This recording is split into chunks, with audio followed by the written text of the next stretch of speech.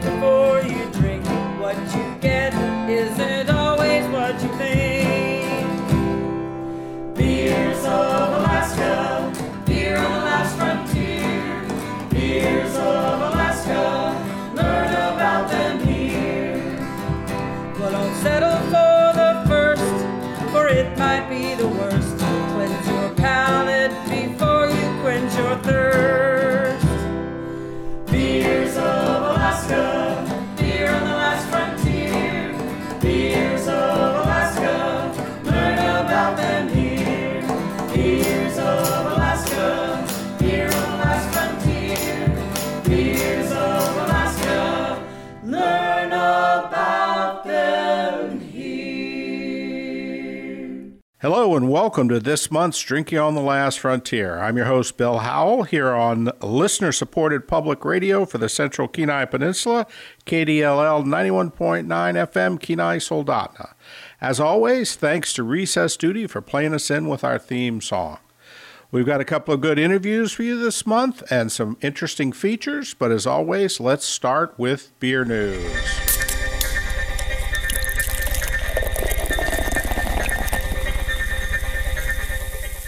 The Brewers Association has released its 2022 Year in Beer report. At the end of 2022, there were over 9,500 breweries operating in the U.S. The two major agricultural inputs in brewing, barley and hops, are facing unprecedented challenges created by climate change. Although the 2022 harvest improved, the severe depletion of stocks in 2021 kept barley prices high in a very dynamic and changing market. 2022 hop acreage declined slightly in the U.S., while the European harvest was the worst in decades. Bleeding Heart Brewery of Palmer and the Flamingo Lounge in Seward will be holding special events over the entire weekend of Friday, February 3rd through Sunday, February 5th. Participants in the events will be Chef Eric Slater of Seward Brewing Company, the Flamingo Lounge, Bleeding Heart Brewery, NXNW Relays, and the Seward Hotel. On Friday, February 3rd, there will be a tap takeover at the Flamingo Lounge. Bleeding Heart beers will be on offer, along with dinner specials designed to pair with them, plus the crew from Bleeding Heart will be present to answer questions and talk about their beers. On Saturday, there will be a 6K run starting and ending at the Branson Pavilion in Waterfront Park. Entry fee is $20, with half the proceeds going to Seward Prevention's Coalition. Saturday evening is the Booze and Food dinner. There will be two seatings of 50 people each at 5:45 and 8:15 p.m. Tickets are $165 per person. The meal includes a 5-course handcrafted meal with signature cocktail pairings utilizing Bleeding Heart meads and ciders. The final event will be a recovery brunch on Sunday morning at the Flamingo Lounge, including Bleeding Heart beers on tap and brunch specials designed to pair with them. In addition, the Seward Hotel is offering a 20% discount if you mention Bleeding Heart Brewery. Devil's Club Brewing in Juneau will be holding its first ever beer dinner on Monday, February 13th at 5 p.m. Originally scheduled for March 2022, the brewery will finally be able to hold the dinner in its tap room. The dinner includes a delicious 5-course meal, and each course is accompanied by a special beer pairing. Tickets are $80 each, and much of the seating is communal, so to ensure you can sit with your party, book early. Fairbanks breweries are again celebrating Alaska Beer Week with the Fairbanks Beer Passport. A $4 donation to the Brewers Guild of Alaska gets you the passport. Visit 5 different locations: Hoodoo Brewing, Black Spruce Brewing, Midnight Mine Brewing, Lat 65 Brewing, and Lavelle's Tap Room. During the course of the week, get your passport stamped at each and then redeem the completed passport for a commemorative sticker. The percentage of U.S. adults aged 18 and older who say they drink alcohol averaged 63% over the past 2 years, whereas 36% describe themselves as total abstainers. The drinking rate ticks up to 65% when narrowed to adults of legal drinking age, which is 21 and older nationwide. Since 1939, Gallup has asked Americans whether they, quote, have occasion to use alcoholic beverages such as liquor, wine, or beer, end quote, or if they are a total abstainer. Across the trend, the percentage saying they drink has dipped as low as 55% in 1958 and has risen as high as 71% in the 1970s. However, in the recent decades, the U.S. drinking rate has consistently registered near the long-term average of 63%. For many years, beer was the strong favorite of U.S. drinkers, mentioned by close to half as the alcoholic beverage they most often drink. It still leads, but by a thinner 4 percentage point margin over wine, 35% to 31%, according to the 2022 survey. Meanwhile, 30% favor liquor, a new high, and 3% have no preference. Tickets for the 2023 Frozen River Fest are now on sale from Brown Paper Tickets. This year's fest will take place on Saturday, February 18th from 4 to 8 p.m. The opening act will be the Ridgeway Rounders, and the headline band is the Derek Poppin Band. There will be over 15 breweries plus food vendors at the fest. Regular admission is $25, which gets you a commemorative glass and 3 drink tickets. Non-drinking tickets cost $5, and kids under 12 are admitted free. That's it for this month's beer news. Up next, we'll have an interview with Steve Ford, the treasurer of the Kenai Peninsula Brewing and Tasting Society. Find out who the fastest gun in the West is on the February 18th episode of Movie Classics, where we'll talk about Westerns. John Wayne, Jimmy Stewart, Glenn Ford, Montgomery Clift. Join us, unless you're too yella to step out into the street. Up next, Steve Ford, the treasurer of the Kenai Peninsula Brewing and Tasting Society. Hello, Steve. How are you doing today? Hi, Bill. Thanks for having me on. Hey, I appreciate you taking the time out to come on the show. So I've kind of mentioned the Brewing and Tasting Society many times in passing over the years, but I thought it was time that maybe we had somebody actually come and talk about it. So why don't you give everybody the 5-second or 10-second elevator pitch on the Brewing and Tasting Society? Sure will. I believe it started in 2010 by our local beer expert, Bill Howell. So, yeah, we've been going a little over 12 years now strong. Many different locations. We're now currently meeting at a private club here off of K Beach Road. Yeah, the Shriners Hall, The right? Shriners, yep. And it's kind of open format where new people are invited, welcome to come. A lot of people, we've got a fair number that are brewers, and we encourage everybody to show up with the beer that they've either made or one that they've discovered commercially and wanted to bring it and have others sample it with them. And so we'll start off with just kind of a welcome. There's been about 12 to 16 people show up. And it's pretty informal. We do have, try to have an educational portion of the meeting. The thing I enjoy is seeing these people that maybe aren't that familiar with beer experience new styles of beer. And it's a lot of people are real familiar with starting off at the lager level with Budweiser or Coors or something along those lines. And it's pretty neat to see somebody look up from a glass of beer and say, wow, what was that? And then you go in a little more detail. And, you know, bottom line on those, wow, what was that? Usually those beers cost a little bit more than your Budweiser. So, yeah. And so, like I said, over 12 years strong. And we're going to do a program this coming Thursday where there's Beer Advocate is one of the sources we use for information, and it's where people will put in their comments about and grade the beers that they're drinking nationwide or worldwide.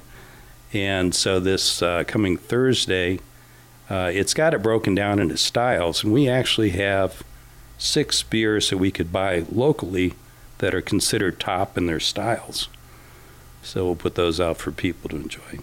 Yeah, I think I've always enjoyed the educational portions of the club meetings. To as you say, see new people, enjoy new styles. The other part of it that I really like is it's typically pretty common for when people travel outside, they bring some beers back from wherever they visited. So the club is a great chance to sample beers from Minnesota or Wisconsin or Kansas or all these places that I have absolutely no intention of ever going to, but I get to try their beers from there at the club, so that's pretty cool. The other thing I like about the club is the raffle that we do. So why don't you explain that to folks, because I think that's great as well. Yeah, it's surprising how much it costs to put on a club like this with just fixed costs. And one of the ways we're able to raise some money is, along with bringing a beer you want other people to sample, you might bring the same beer or something you really like, and we put it out on a table, and we ended up breaking it down into maybe 4 groups or 3 groups of 6 beers each. And then we hold a raffle, and raffle winners get to choose one of the groupings of beer. And the money goes to pay the rent for the club that night to the Shriners. So it's pretty nice if you get a chance to, buy a ticket for $5 and then walk home with an armload of beer for $5. Is a pretty good deal. So I like that aspect of it too. So let's spread out a little bit beyond the club. Why don't you tell everybody about how you ended up getting interested in craft brewing? Well, I'm going to ask you the same question because it is kind of interesting. Looking back at it, the first kind of craft beer that I liked was ESB by Ballard Brewing. And I remember sitting up at a new place that opened up. It's called Glacier Brew House up in Anchorage. And there was the brewer right across the bar from me. And I said, I don't get this fresh beer. What is this all about? I prefer this ESB. And he goes, give it time. So here we are, 40 years later almost. And it is, and just getting turned on to different beers from people that are more into it than I was at the time. And Well, I kind of got into it. My first craft beer I ever had was 1984 in the Pied Piper Bar in San Francisco. I had Anchor Steam. It was the first time I'd ever had a beer that was like, wow, what is this? Now, I'll admit, I had no idea what it was or what it meant because I didn't figure that out for another 5 years. I just knew that I really liked this Anchor Steam stuff, and anytime I had a chance to get it, I was looking for it. Then in '89, I went to a beer dinner at a restaurant that was hosted by a beer guy who explained all the different beers. I only went to that one because I couldn't afford to take my date to the wine dinner because that was much more expensive, but the beer dinner was relatively cheap. So the lady and I parted ways soon after that, but the fellow who was hosting the evening, Lyle Brown, he and I are still friends. And he got me into craft beer, home brewing, got me to join the local home brewing society. And, that was '89, and I've been looking for good beer and home brewing ever since. So it's, I mean, you can chime in here for your own opinion about what I like about beer is, to me, it's an affordable luxury.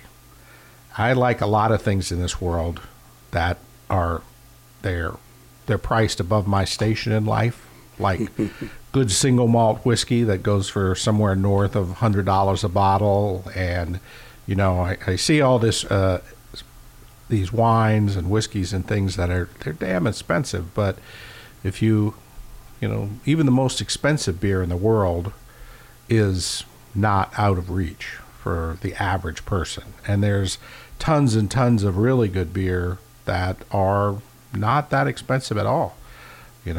I think that's why one of the things we're blessed about here locally is to have good breweries that we can walk into and have a really good beer for, not a ton of money. Yeah, yep. There's, and I noticed we've got a daughter that lives down in Beervana, Portland, and I actually was down there probably in the last couple years and going through a couple of different breweries there, and I looked at my wife and said, I think I've had better up in Alaska. We've got some breweries that are really moving into their own little niches now. And it's interesting to see how these breweries have developed and kind of gone off into their own little segments. And locally, it certainly is true here, too. We're lucky to have the choice. I'll be the first one to say I think Alaskan beer, beers from Alaska, are as good as any craft beers anywhere in the world. Some of them are, without a doubt, world class. I tell people Alaska has the best beer that nobody's drunk who doesn't live here, because we don't send a lot of it outside. But when we do, it tends to do extremely well in competitions and things like that. I mean, you look at Anchorage Brewing Company, and they're like routinely cited as, one of the best breweries in the world, and all their stuff is super hard to get, and, everybody's clamoring for it and things like that. But Midnight Sun has an outstanding reputation, and a lot of our breweries do. It's just, for most of them, they can't be bothered to try to send their stuff outside, so we get to drink it here. So. Yeah, I was looking at the top beers in each style, and two of them are Anchorage Brewing that made it to the top of a couple different styles, Belgian IPA and barley wine. Mm-hmm.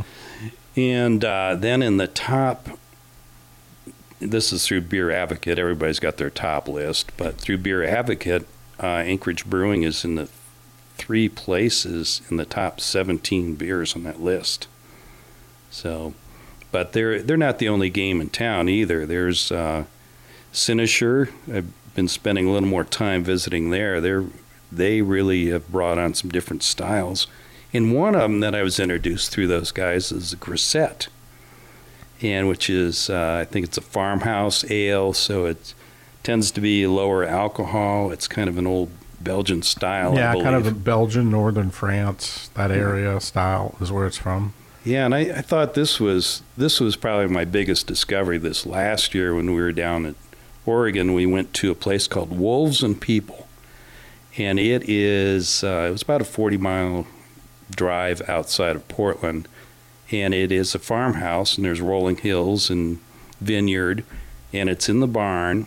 And I opened up their beer selection list. They had 4 Grisettes. And the only place I've ever seen a Grisette out of was Cynosure up here in Anchorage. And then they had, 4 or 5 Saisons, another farmhouse ale. And I had asked about the brewer because I had rumored that he knew my relative in Juneau. Well, they said he just left. He's gone over to Belgium to brew. So he's got some chops down there. Yeah, obviously. Yeah. Well, we're kind of, this is when this broadcast, we're going to be wrapping up Alaska Beer Week. So this last week it's been interesting to see all the different sort of things that people are doing around the state. Up in Fairbanks, they have their beer passport where they're trying to get everybody to visit all the breweries in Fairbanks during Alaska Beer Week. And in Anchorage, there's been a lot of different beer dinners, where different restaurants or things are doing, which is something that I would like to see more happen, particularly in this local area. We were kind of on an upswing until COVID came in and flattened everything and everybody. But particularly with the change to the beer laws that's going to go into effect next January, which will allow people with kitchens to get restaurant eating place licenses instead of using their brewery taproom license. So what I'm saying is that license would allow them to serve beers other than their own if they're a restaurant. I really am hoping that we can see some of the places, whether it's Kenai River Brewing or the Flats or some of the other restaurants, Michael's, some of the other restaurants around here, to really move into the idea of having beer dinners and having, but I mean, I know you've done a lot yourself at your house with your friends and things like that to have people over and pair specific beers with specific dishes. And I really think there's a market there that a savvy restaurateur around here should think about glomming onto, particularly during the winter when things are slow. I mean, yeah, maybe you don't need to do them when you've got tourists all over the place June through September, but in January, February, March, if you were doing a monthly beer dinner, I think you could guarantee yourself a lot of trade. So what do you think? I'm all for it. I believe it's been announced that Cassocks are actually moving into town off of Bridge Access, and there's rumor of a restaurant. Yeah, that's what I've heard. Yeah, and I think, boy, you look at the triangle of breweries we got with St. Elias and Kenai River, and then Cassocks. Right there's a good start. Then we have 2 down in Homer and Grace Ridge. Yeah. Well, I mean, they've kind of been constrained in the past because they could only serve their own beers, right? So it's hard to, I mean, you can do it, but, it's not like people are going to be unfamiliar with what you're offering them and pairing them with it. So you have to do all your experimenting on the food side rather than on the beer side. But if they ever get, if they get a regular restaurant license, then that opens the door. So it wouldn't have to just be their beers. They could pair with other, beers from around the state or something like that. And like I said, I think there's really a market there. Yes, I've heard the same thing, that they're moving down over where the canneries used to be, near the boat landing, near the boat landing down there. So hopefully we'll see that within a year or two, because it will be nice to have them a little closer in. They're kind of a ways out. Yeah, it would be nice to have a tap house. Like Cafe Amsterdam used to be a big draw up in Anchorage. Yeah. They had multiple beers. Wonderful cellar. Yeah. So, and speaking of that, we got Humpies is putting on every year during Craft Beer Week. They're putting on a dinner up there, and the owner of that's got an incredible cellar. And what a lot of people don't know, maybe you've touched on this in the past, but aging beer, if it's done right, flavors are always changing. And they pulled out some old ones. I would say I may have had a beer 20 years old up there that was spot on.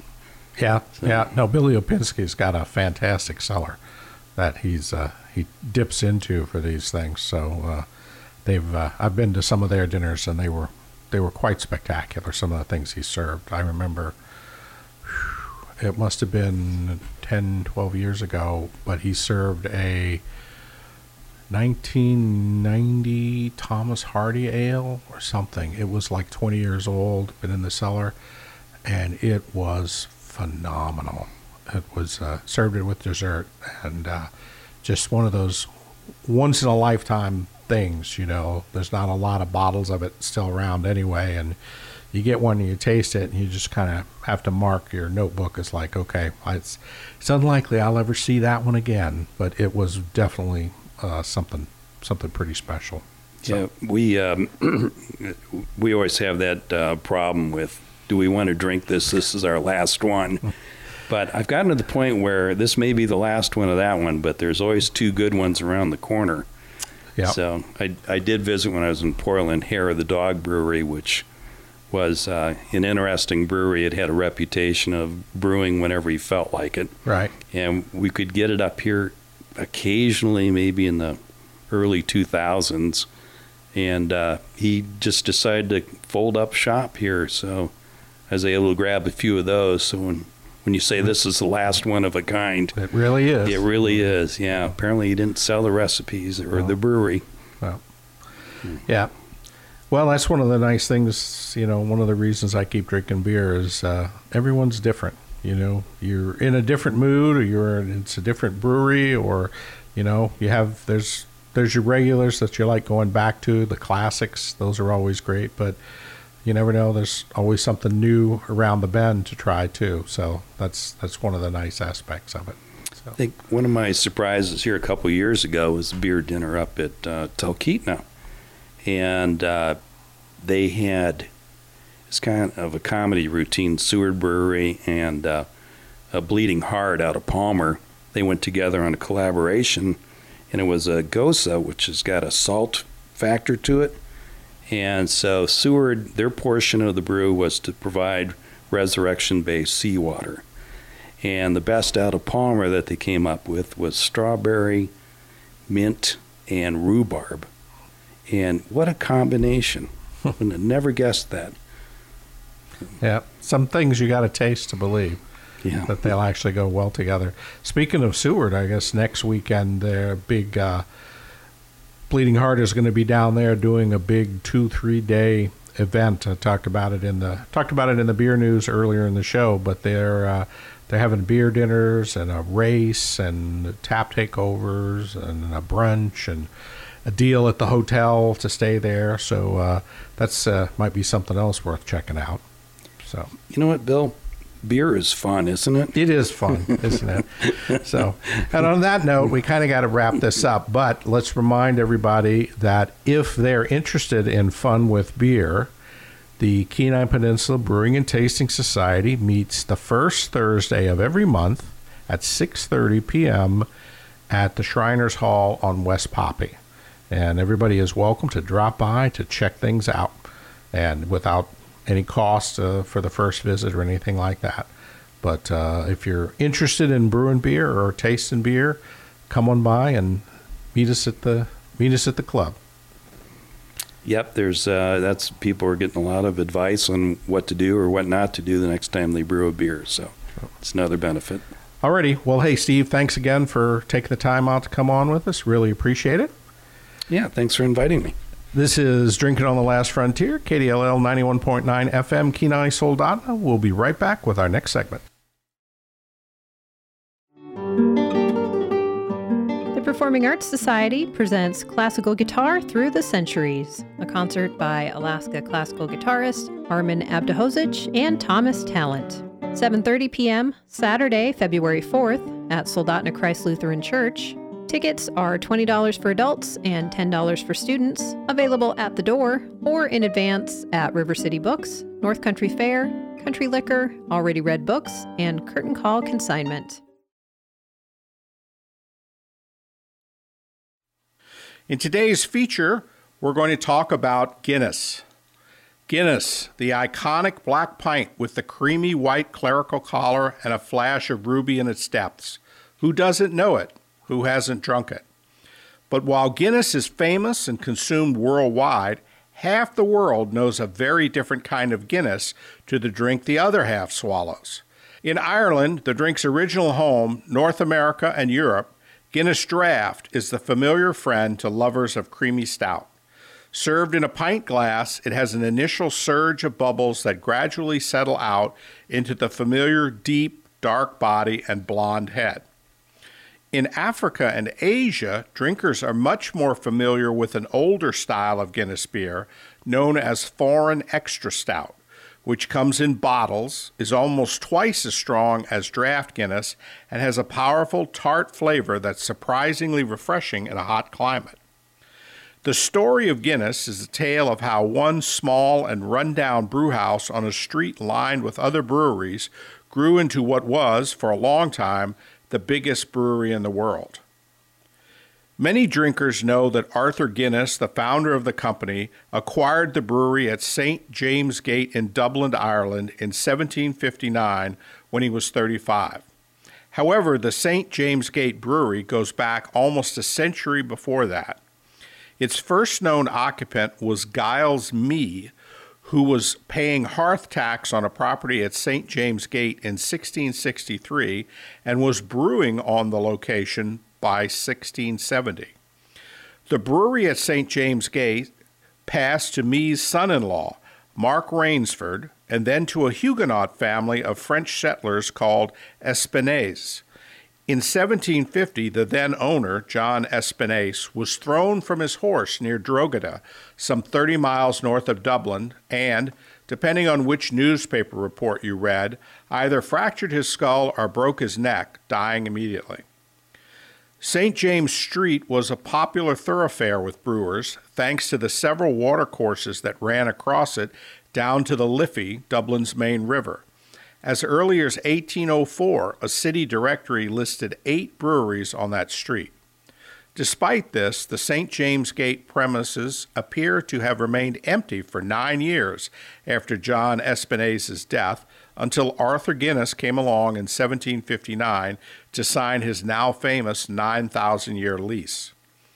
The drinks that Dublin's breweries were making at the time were table beers and a strong, lightly hopped brown ale.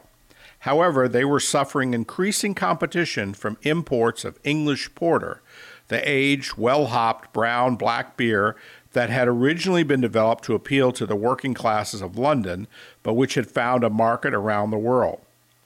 Dublin's brewers responded by brewing porters themselves from the 1760s onward. Exactly when Arthur Guinness first made a porter is not known, but he was probably doing so by 1779, when he was appointed one of the 2 official suppliers of ale and beer to Dublin Castle, seat of the Irish government, and definitely by 1784, when he was specifically fingered as the supplier of porter to the castle. Guinness was still making the traditional Dublin brown ale as well. Early in 1799, the decision was made to stop brewing brown ale completely. From then on, Guinness would be a porter and stout specialist. Arthur Guinness I died 4 years later in 1803, aged 78, and the brewery was inherited by his second son, Arthur Guinness II. He was already brewing a special, stronger, more heavily hopped West Indian porter, which eventually developed into what is known today as foreign extra stout. By 1810, Guinness was brewing what is called a superior porter, quote, a stouter kind of porter, made only from November to May. Around the same time, Guinness began brewing an even stronger beer, extra superior porter, also known as double stout, and a third stronger than its standard country porter and with a higher hop rate. Extra superior porter was stored for 5 months or more to mature before being bottled the summer after it was brewed. This beer became particularly popular in Britain. By 1840, extra superior porter, eventually renamed extra stout, made up 4 out of every pint brewed at St. James Gate. Helped by the success of extra stout, from the 1860s onward, Guinness grew and grew. It eventually dominated Ireland, made big dents in the British market, and became the largest brewery in the world.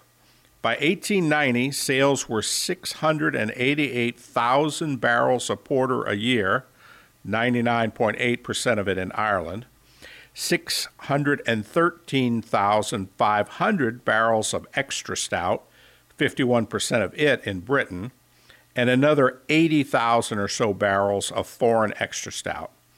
The brewery produced 8 tons of excess yeast a day, which was sold for £8 a ton to Irish whiskey distillers.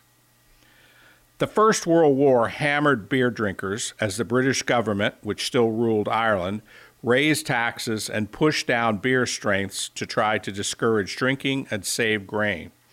When the war started, Guinness Porter had an original gravity of 1058, while the extra stout and foreign stout had original gravities of 1073. By the end of the war, extra stout was reduced to 1049, with the porter at 1036. Only foreign extra stout kept its original strength. One result was that in Ireland, drinkers began switching to extra stout, and Guinness Porter fell from around 1/3 of sales in 1913 to a little more than an eighth by the late 1920s. In 1932, Guinness decided that it needed to open a brewery in England. A site was chosen at Park Royal in northwest London, and the brewery opened in 1936, but only after the plant at Park Royal was supplied with extra stout brought over from Dublin in order to mature the new wooden fermenting vessels and vats. This was an effort to reproduce the microbiological climate the company believed was essential to give Guinness its unique flavor. During World War II, Guinness opened its second overseas brewery in the United States. In 1849, Arthur Guinness II had set up two of his nephews, Edward and John Burke, as bottlers, and their firm subsequently became the largest importer of Guinness in North America. In 1934, after Prohibition ended, Ian J. Burke opened a brewery in Long Island City, New York, where it brewed its own ale and stout, as well as continuing to distribute Guinness. The Guinness sold in the United States was Foreign Extra Stout, still at 10.73 original gravity, bottle conditioned, heavily hopped, and high in acidity. It appealed only to connoisseurs. In 1943, Guinness bought E.J. and Burke, including its Long Island brewery, and in 1946 it decided it would brew the lower hopped, less acidic Extra Stout in Long Island for the American market. However, this would not be the modern Extra Stout. Instead, the plan was to recreate in Long Island the Extra Stout as it had been brewed in Dublin before the First World War at the same high gravity as Foreign Extra Stout, but with a lower hop rate and less acidity. The Long Island Brewery began producing this retro Extra Stout in 1948, tweaking the brew slightly the following year to be even more like Foreign Extra Stout. Sales of Guinness in the United States doubled to 16,000 barrels a year, but this was barely half of the 30,000 barrels a year needed for the brewery to cover its operating costs. The problem was a taste profile that just did not match the American mass market in the late 1940s, which liked its beer cold and pale. The Long Island Brewery closed in 1954. Meanwhile, in Britain, Guinness was trying to improve the market for draft stout by putting the beer into metal containers. The traditional way to serve Guinness, porter, or stout was from two separate casks, known as the high cask and the low cask. For the high version, stout was racked into an especially strong cask and left for 24 hours. Then it was blended with a quantity of unfermented wort and yeast, which kicked off a new fermentation. 10 days later, a foamy, creamy beer with considerable carbon dioxide condition was the result. When delivered to pubs, the high cask was placed on a stillage above the low cask, which contained older, flatter beer. Publicans would fill a glass 3/4 with the beer from the high cask and then top it up from the low cask with the flatter beer to achieve, when everything settled, the classic black pint with the tight white head. Guinness had used white American oak to make its casks. However, imports to Ireland of oak for making new casks stopped at the beginning of World War II, and even after the end of the war, foreign exchange problems meant a lack of dollars to buy supplies from the United States. Thus, in 1946, the brewery began experimenting with putting stout in casks made of steel.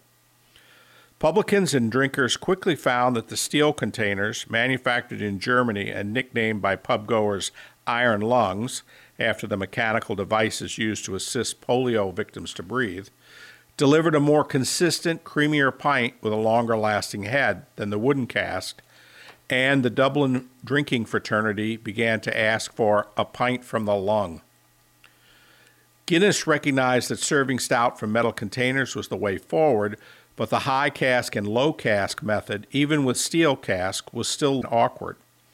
A team at Park Royal in London, led by a man called Michael Ash, worked for 4 years on the problem. They eventually realized that the way to get the same creamy head that so delighted drinkers of Guinness served up the traditional way was to use nitrogen pressure, which produced tinier, more long-lasting bubbles in the beer, with just enough carbon dioxide to give it some bite. The result, launched in 1959, was the Easy Serve system, a double-chamber aluminum keg with the piston gases in the top and stout in the bottom. With tweaks and improvements, the system invented by Michael Ash is still the way Guinness Draft is served today. It was also the first of what became a new category of nitro beers. At the same time, Guinness was developing technology that would enable its other popular variation to be brewed and consumed more widely. The flavor of foreign extra stout was originally down to its long maturation, which let Brettanomyces yeast and lactic bacteria give the beer an estery tartness that drinkers found highly refreshing. However, that took a year or more of storage in giant wooden vats, and time is money. Two Dublin brewers invented a method of concentrating the matured beer so that a small quantity could be added to freshly brewed stout to give it all the flavor of beer that had spent 12 months in a deep, cool cellar. Eventually, Guinness realized that highly concentrated Guinness flavor extract could be added to any beer, even a pale lager, to turn it into something indistinguishable from long-matured foreign extra stout. In the 1960s, the company opened a brewery in Nigeria, which had long been one of the biggest markets for Guinness, and shipped out extract from Dublin to be added to pale beer brewed there to create a foreign extra stout for the Nigeria market. It was highly successful and eventually helped Guinness expand overseas. With the help of the brewery's innovative process, Guinness is now brewed in 49 different countries. Through all of those technological changes, however, Guinness's emphasis has always been on delivering great taste to consumers as much as, or more than, the money-saving tactics used to cut corners that seem to characterize other brewing giants.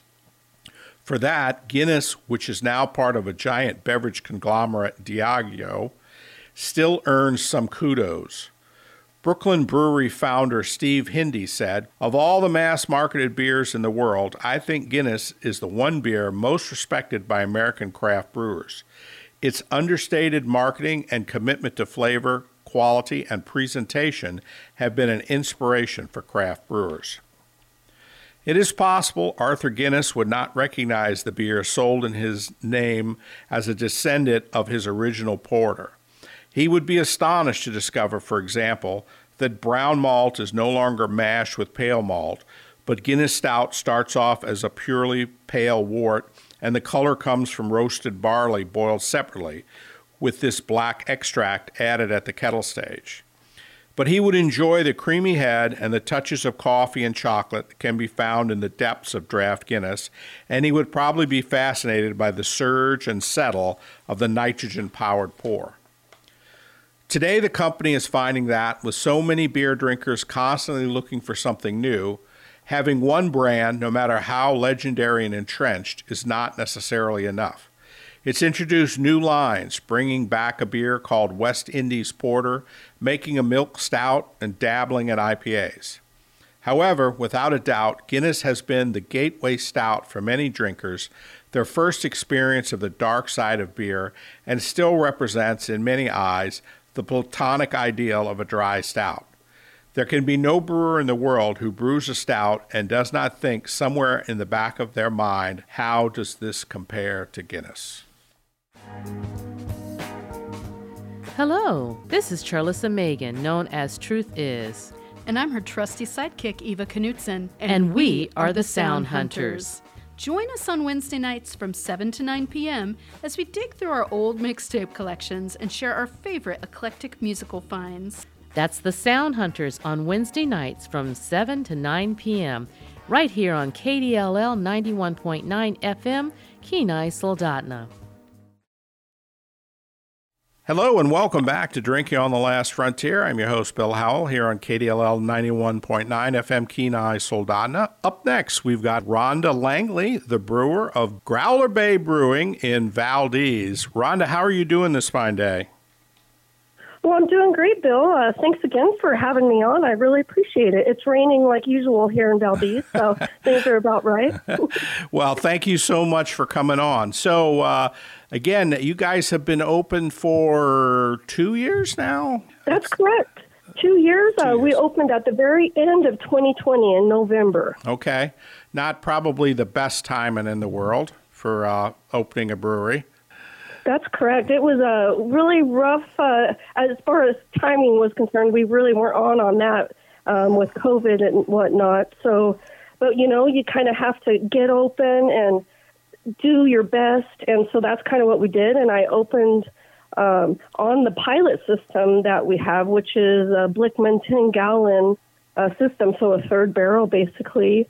And if, believe it or not, with how things have been with COVID, we are still running on our pilot system, but we're getting really close to being able to upgrade to our 3-barrel system, which will be 93 gallons at a time. So that's going to be a huge jump.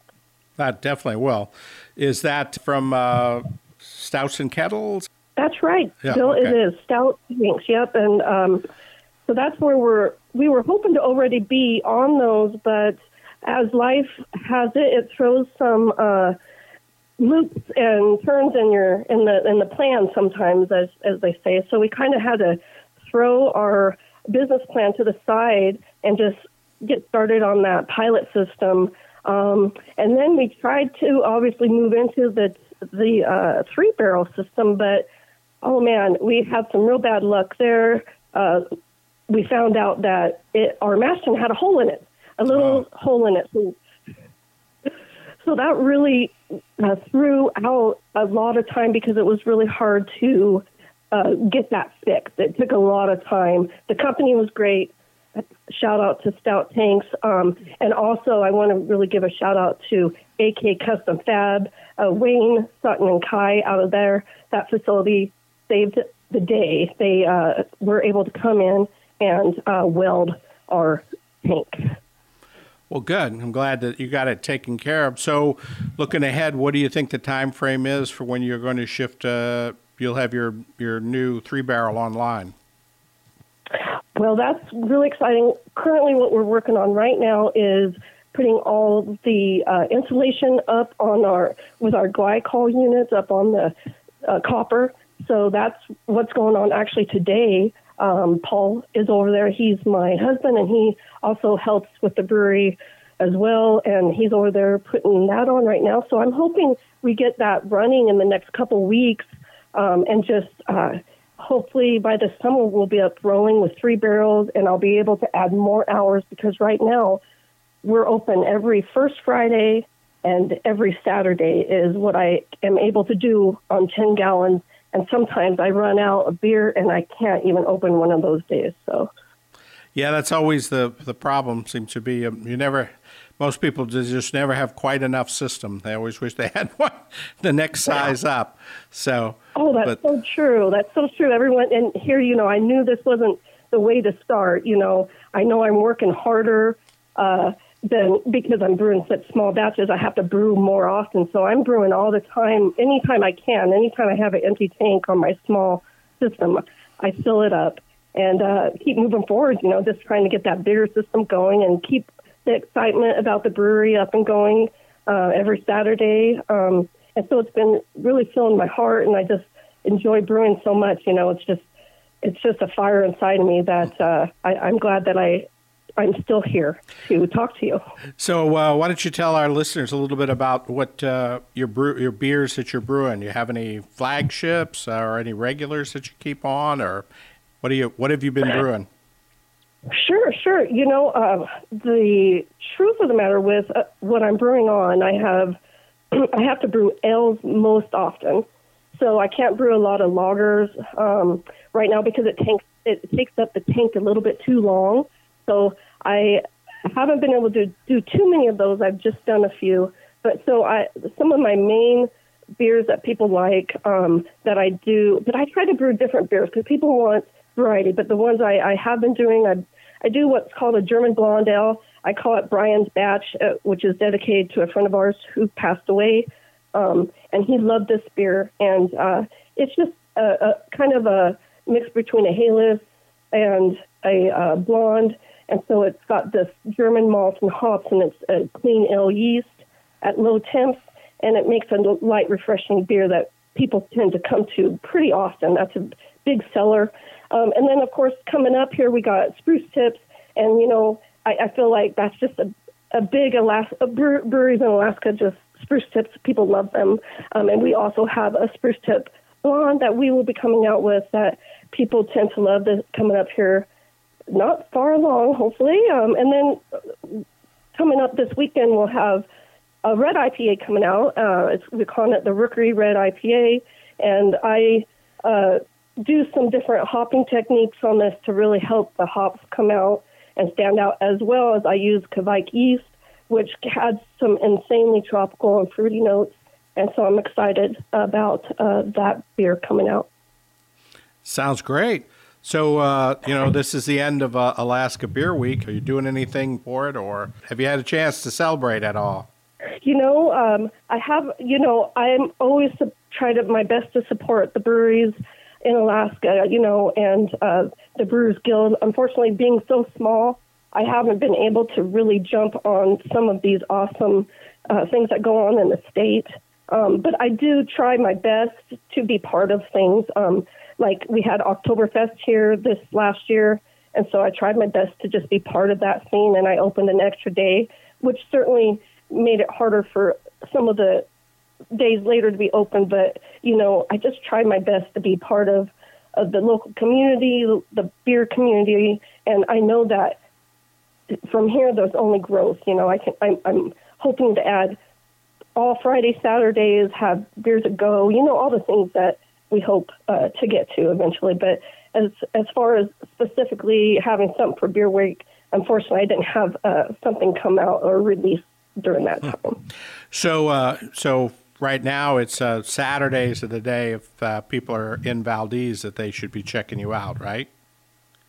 That's right. Yeah, Saturdays 4 to 8, and every first Friday for art we try to get that going at 4 to 8 as well. And we tried when we first opened doing all Friday, Saturdays, but I couldn't keep those hours. I ran out of beer too quickly with just 10 gallons at a time. But I always try to have 5 beers on tap. I do seltzers now as well. I have 3 of those. I have some non-alcoholic sodas available. So I really am trying to do a little bit of everything for everybody and make it a real nice space. People are excited. People love to talk about beer when they come in, and it's just my favorite night of the week, Saturday. So how many taps do you have in your tap room? You said you typically have 5 beers on and seltzers. So how many taps total do you have? Let's see. I can have a total of 7 beers and 3 seltzers and 1 soda right now. But right now, this coming weekend, I'll have 6 beers on tap and 3 seltzers. So, and then we have room to grow. We have a whole other section where we can add some taps, and that's always been in our future, our mind with this brewery. And that's one thing about this brewery. It's not your typical brewery. It's not a warehouse style. This is located in an old historical building, 3 floors. We're in the basement. The brewery's in the basement. People call me the basement brewer. So that's kind of my nickname. And then the tap room's on the first floor, and then we have an attic, and that's kind of where the storage is and my desk and things, which it's definitely a really cool building in its own right. Sounds very, very interesting. How big, how many seats is your tap room? How many folks can you have in there at once, according to the fire marshal? Of course. Each floor is 750 square feet, and we are allowed to have 39 patrons in the tap room floor. Okay. But we also have a deck, and we also, of course, have seating downstairs where the brewery is, a little bit of seating right down there as well. So we try our best. And then, of course, in the summer, we have been, through AMCO, we have some outdoor seating that we're working on getting that up. We had it last summer, but we're trying to improve it and make it a little bit more comfortable for people this year. Sounds great. So, obviously, you're looking to expand your brew house. Anything else in the near future that you've got coming up? Any exciting new releases or any collaborations you're doing with anybody or anything like that? Well, I sure hope to do some collaborations in the future. We have had a few people reach out to do some collab beers. I'm hoping that'll come. But also, I can't wait to brew some of these lagers that I've been wanting to brew for a long time. And I'll get those going on the bigger system almost probably right away so they can kind of sit and do their thing and then keep some of the others, of course, going. And so yeah, there's the fat bike bash coming up in March, I believe it is, and then there's the ice climbing festival coming up in February. So we hope to be involved with both those awesome things happening here in Valdez, and I hope people from around the state come to Valdez and check these things out, because it's a beautiful place here, and there's a lot to do outdoors, and a couple breweries to come to as well. It's been a long time since I was last in Valdez, but my wife and I keep saying, yeah, we need to get back to Valdez. We haven't been there in so long. So you never know. I might pop in one day and just on a Saturday and just walk in and say, hey, how's it going? Oh, I hope. And if you're not here a Saturday, you just call me up and we'll get you in anyway. Okay, sounds great. Well, hey, Rhonda, thank you so much for taking the time to talk with us and update us. And, fingers crossed that everything goes great with your bringing your 3-barrel system online. I know you're really going to be happy to be able to make 6 times as much beer in one brew. Wow, that's going to be so different. It'll definitely open up some time for me to do some of the other things I want to do, and but I can't wait. So I really appreciate you talking to me, and thanks again. No problem. And hey, when you have any news, don't forget to let us know. Thanks again. Oh, I will do. Thank you. Let's make good things happen on the Kenai Peninsula. Nonprofit organizations need your help this year more than ever. When filing for your permanent fund dividend, support local nonprofits that make a difference right here in our community. Pick, click, give to the Kenai Watershed Forum, Central Peninsula Health Foundation, Hospice of the Central Peninsula, Kenai Peninsula Food Bank, Love Inc., Lee Shore Center, Boys and Girls Club of the Kenai Peninsula, and Nikiski Senior Center. Well, that's it for this month's Drinking on the Last Frontier. We hope you enjoyed the show. This month's final beer quote is from the great Hunter S. Thompson, father of gonzo journalism. He said, "Good people drink good beer," and I have found that to be true. Until next time, cheers.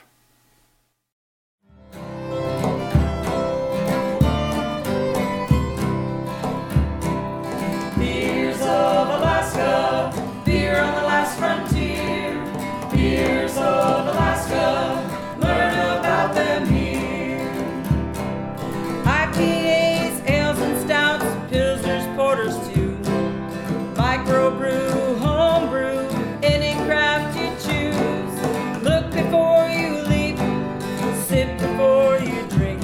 What you get isn't always what you think. Beers of Alaska, beer on the last frontier. Beers of Alaska, learn about them here. Well, don't settle for the first, for it might be the worst. Cleanse your palate before you quench your thirst.